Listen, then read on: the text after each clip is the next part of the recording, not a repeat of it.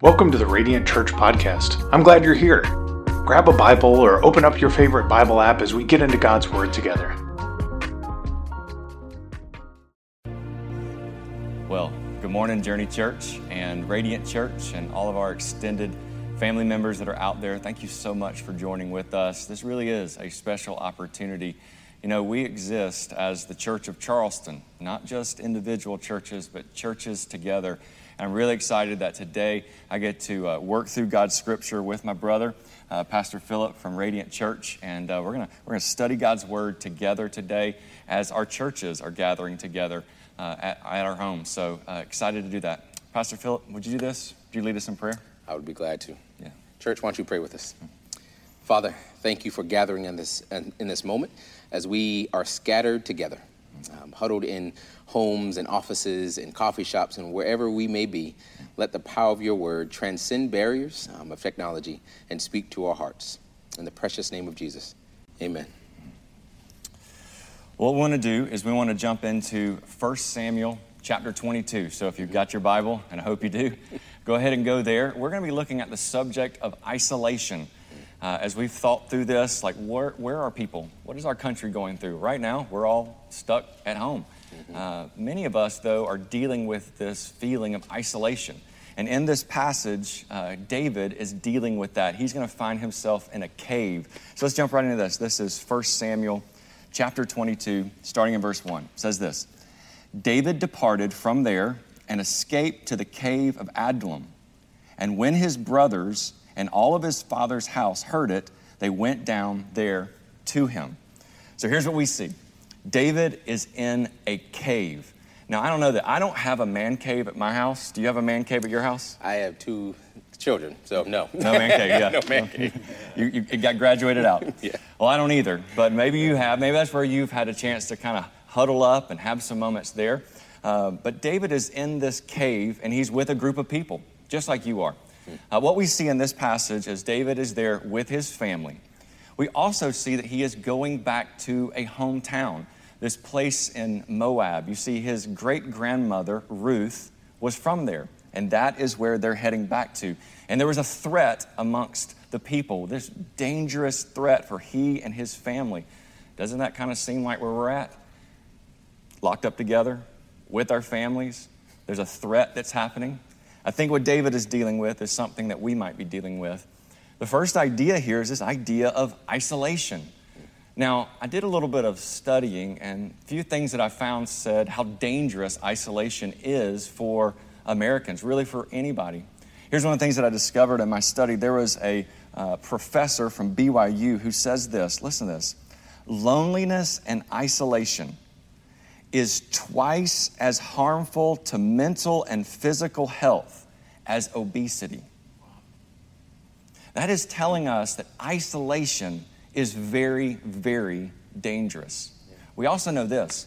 Millennials are the loneliest generation to ever be on this planet. Even though there's all this social media and opportunity to connect, they are lonely.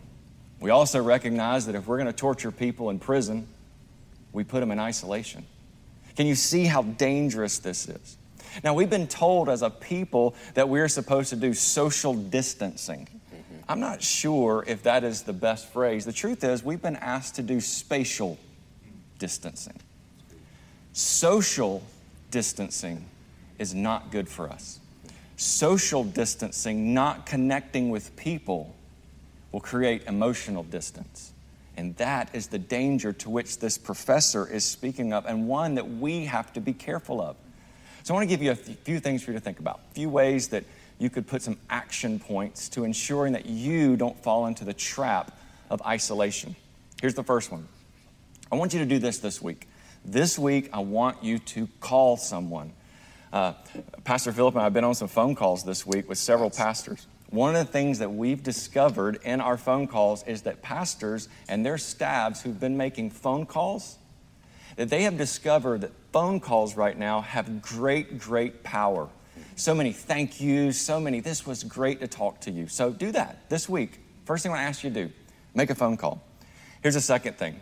I want you to consider what's going into your mind. I want you to think about your intake. I actually want you to guard your intake. Watching the news all day long is not good for you. Let me ask you this question. What are you spending more time considering? The world's news or the good news? I believe we should be focused on hearing from God. When I think about a cave, I'm also reminded that Elijah, he also was in a cave, and it was there that he heard the whispers of God. We have the opportunity with this quiet time to hear from God. We've got to make sure that we understand what we're letting in. Thirdly, I want to challenge you to start a new habit, a good, healthy habit. Tara and I have started doing this. We've started taking walks together at night. It has been so good. She has loved it, and we've talked more than ever. It has been a new, healthy habit, and I know if it wasn't for this pandemic, we probably wouldn't be doing that. So what's a new habit that you could start that will draw you closer to God and to others? And then finally, I want to challenge you to leverage this time for a purpose. I think this is interesting. Did you know that King Lear was written by Shakespeare while he was in quarantine? Here's another one. Isaac Newton began to think on and developing his theory of gravity when he was in quarantine. Maybe this is the time that you've got something that you've been wanting to do. Maybe a book that you've wanted to read. Maybe a book that you've wanted to write. Maybe this is the opportunity to get started with that. Now, do know this, David is in a cave, but he's not alone, just like we're not. And I think that's the next part of this passage. Absolutely. We know from the scriptures and from our own experiences that misery does love a little bit of company. Mm-hmm. Right? And so although David starts alone in a cave, he doesn't remain alone for long. So join me in verse 2 of Samuel 22. It says, in addition, every man who was desperate, in debt, or discontented rallied around him, and he became their leader. About 400 men were with him. Now, don't look at anybody beside you, but those who are poor, in debt, desperate, and discontented might describe those who are rallied around you in this season of life. And so there's an old saying, Pastor, well, maybe you heard this as well growing up, that who your friend group is or who you surround yourself is who you become. Who you become. And so in this season of constant uncertainty and anxiety, there is a temptation, even for the believer, to become more like what's around us than the truth that we have within us. Mm-hmm. And so there is an old example that I heard from another pastor many years ago about the difference between being a thermometer versus a thermostat. You see, a thermometer just tells the temperature. Mm-hmm. You put it in a kid's mouth and it tells you whether they have a fever or not. Mm-hmm. But a thermostat actually adjusts the temperature. Mm-hmm. And I believe in this season of gathering, of uncertainty, of anxiety, that God is not calling Christians to be thermometers only, to just tell the temperature, to just echo the worries that we hear around us, just to echo the concerns that we hear around us, but to change the temperature, maybe even our own homes, from worry to joy. That's good. From uncertainty to confidence in who Jesus is. And so I think one of the first principles that we can take away from chapter 2 is that David, although he was surrounded by those who were in debt, those who were distressed, and those who were discontented, that's not who David was. And so the old adage that you are who you become, we see there's an exception. You're not around who you become. You're only around them. You only become them if you follow them. And we see in verse 2 that he didn't follow them, but he led them and became their leader. And so I think, Christians, this is a time for us to lead our families, to lead our classes, to lead our peers and our friends towards a truth that maybe we can't see or feel right now, but we know about who our God is and we know who he's called us to be. And so we can rally not only ourselves, but even those around us to this great truth. And so those who gathered in the cave, maybe even selfishly joined David because he became an exile, and so they felt that they were exiles too, and so they joined him maybe even for selfish reasons. But David saw a moment to lead. He saw a moment to lead. And so the question that I was asking myself is there a moment for me to lead in this moment? Is there a moment for me to lead my family differently? The walks that you're having with your wife is leadership. It's instigating and prompting a different response. A different response to worry and anxiety. I know our churches have been doing prayer walkings together. So we've been prayer walking in the morning. And so that's leadership. That's a way to set the tone for even your neighbors who maybe be afraid to even cross the threshold of the door to see believers walking around the street, praying for people they may or may not even know. And so, Christian, the question is, how is God giving you an opportunity to lead right now? To set the temperature of the room that you're in, whether it be a home, a classroom, an office job, whatever God has placed you in, how can you lead this and lead those around you to a place that's centered on who God is and what he's done. And so, but eventually, you got to leave the cave. Yeah. And that's what happens next. Yeah, David definitely leaves the cave, and he's going to move right into action. There's so many people right now that are in action.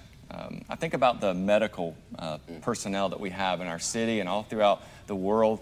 Man, they are making some huge sacrifices. If you're doing that, just want you to know, we're praying for you, and we are grateful for you. I also know there's plenty of business owners that are out there that are just stressed about, what does this mean for my business? I put so much into this, and what's going to happen? I also recognize that there's a few people who didn't sign up to be homeschool moms and dads that are homeschool moms and dads right now. And you are praising the people who've been doing that, going, wow, I didn't know it was such a challenge. But you're stepping into it. You're moving into action. And that's something that I see happen in this passage. In verse 3, we see David begin to move into action. Look at this with me. It says, and David went from there to Mizpah of Moab, and he said to the king of Moab, please let my father and my mother stay with you till I know what God will do for me. I love that the very first thing that David does is he begins to care for others. He is thinking about his family. He is moving into action. David's legacy and his life is in danger. So what does he do? He thinks about others. And that is exactly what we are supposed to do. I just feel like there's so many people who are doing this so well. I see people surrounded all around me who have moved into action. I see the church moving into action. I see my team moving into action. I know that you've seen your team move into action too.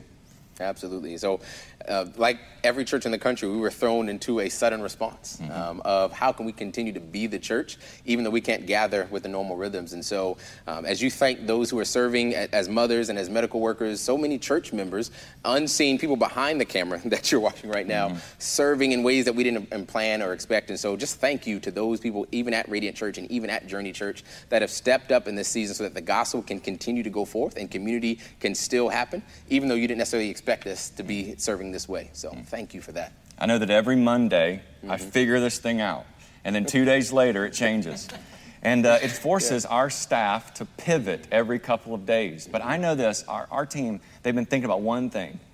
How can we shepherd our people during this? That's the phrase, how can we connect? How can we shepherd our people?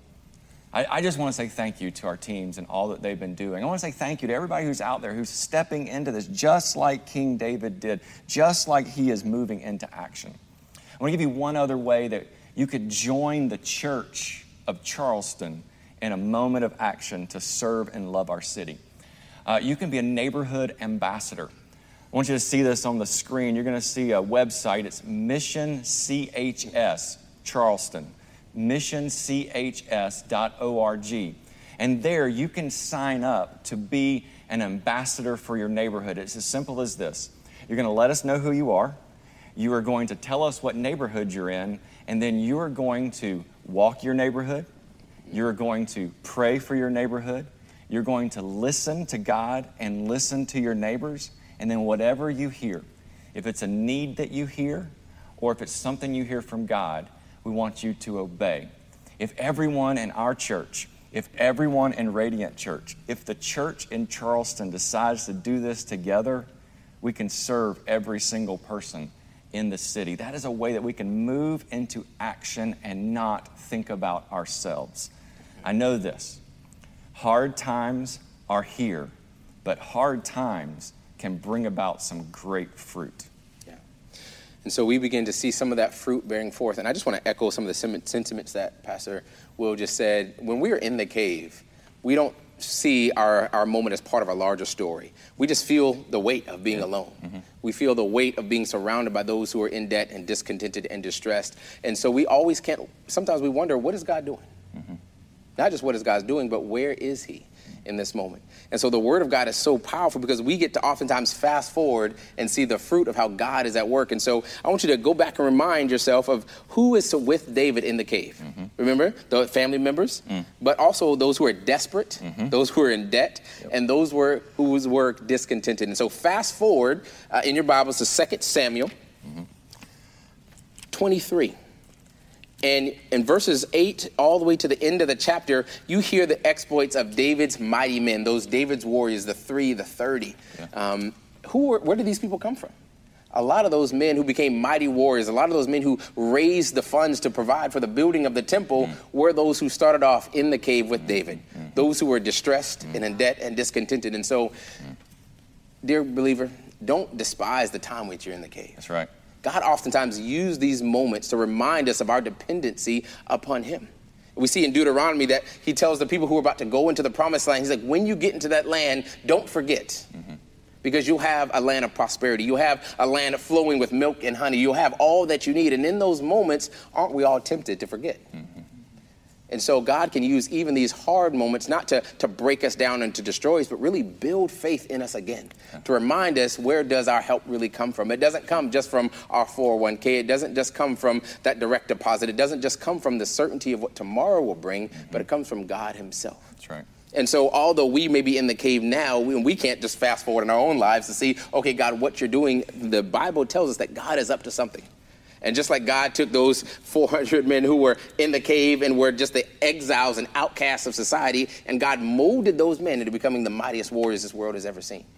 To people who could actually give of their resources and excess to fund to build the temple. And so we get a chance to just fast forward and see God is up to something. And we can't see that now, but we know from God's heart that he is up to something great. You know, when we started studying this passage together, Pastor Philip said, you know, we got to be careful when it comes to applying the Old Testament to our lives, because the Old Testament is also full of the mistakes that are made. If you just do what the people are doing, you might make some wrong moves. And David's one of those guys. He makes a lot of wrong moves, but there are some things that he's doing right here that's helpful, some things that we could consider how we could respond. Let me give you a few of those. First of all, he is taking advantage of this opportunity. He's not just whining about it. He's taking advantage of this. We want you to do that. Take advantage of this. Secondly, we know that he's keeping his eyes on the Lord. There are 2 Psalms that David writes in this passage or in this time that we find in the Bible. He is keeping his eyes on the Lord. We also discover in this passage that he seeks out the counsel of a prophet. He's listening to godly voices, not the voices of this world. And he's looking to serve others. This is who David is. This is what he's doing. And this is what we want to see you do. So I'm going to give a couple of actions. Pastor Philip's going to give some actions. And we want to see if you'll respond this week, to take advantage of this opportunity, to let God use this for some good. And if you'll be reminded, here they are. I want you to leverage this time with purpose. I want you to listen to the good news, not just the world's news. And I want you to think of others. Respond that way. How else could they respond? Exactly what happened earlier, that although David was surrounded by bad circumstances and even bad people, he didn't let that corrupt who he was. He didn't let that shake his belief in who God is. And so I would say one of the actions that God is calling us all to do is to lead in this situation, to not be thermometers who just tell what other people are saying or just feel what other people are feeling, but actually be thermostats for the gospel of saying, we're going to set the tone. We're going to actually speak life into death. We're going to speak hope into hopelessness. And so I think that's one of the challenges. And the good thing is we get a chance to do this every single day. Every single day there will be a tweet, a news article, another piece of information that will give us an opportunity to do one of 2 things. One is to just believe in what we see and go into despair, or to believe in who God is and what he has said and to lead into hope. And so I think if you would take anything else from what I've said this morning, just lead into hope because of who Jesus is and what Jesus is doing. That's awesome. That is awesome. Now, David is not the answer. No. But he is pointing to the answer. Yeah. As you said earlier, Pastor Will, that David was a man who was flawed. And if you want to hear just some of his flaws, just 2 Samuel, chapters 11 all the way through 22, just highlight every mistake from just things that we could even say in front of children, right? So this was a flawed human being. As great as he was and as much of a model as he was for faithfulness, he's not enough. He's not enough. And that same passage I pointed to earlier of 2 Samuel 23, before you get to the listing of David's mighty men, you actually have a prophetic word coming from David. He says in verse 5, "Is it not true my house is with God? For he has established a permanent covenant with me, ordered and secured in every detail. Will he not bring about my whole salvation and my every desire?" And so as much as David was a great king and a great man, even he was looking forward to a true hope that would go beyond him. A true house that he couldn't be built with human hands, but a house of God that would stand forever. And we see that all these promises are fulfilled in Jesus. Amen. And so we are surrounded by great leadership. Pastor Will, you are leading your church well. And this time we have great leadership even in our city. But even as great as these leaders are, we're not enough. Not enough.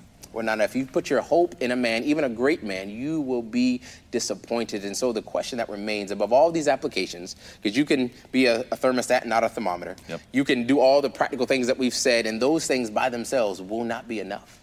The only question that remains is, have we put our faith and our trust in Jesus? And not just a decision that we made one time and one day, but daily, are we seeking to put our faith and our trust in him? And so if you don't know him, if you don't know what it means to have a relationship with Jesus, maybe you know the rules of Christianity, but you've never had a relationship with the living God, Jesus, I invite you to reach out. I invite you, wherever you're watching this live stream, leave a comment, fill out a Connect card, take a step of faith today, because although we are scattered as the church, we're still called to be the church, and we want to walk through this journey of faith with you.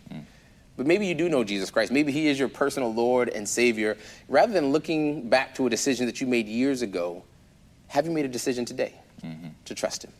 Have you made a decision today to believe in what he has said over and above, even what you may feel or think or hear? And that's the challenge for us all today.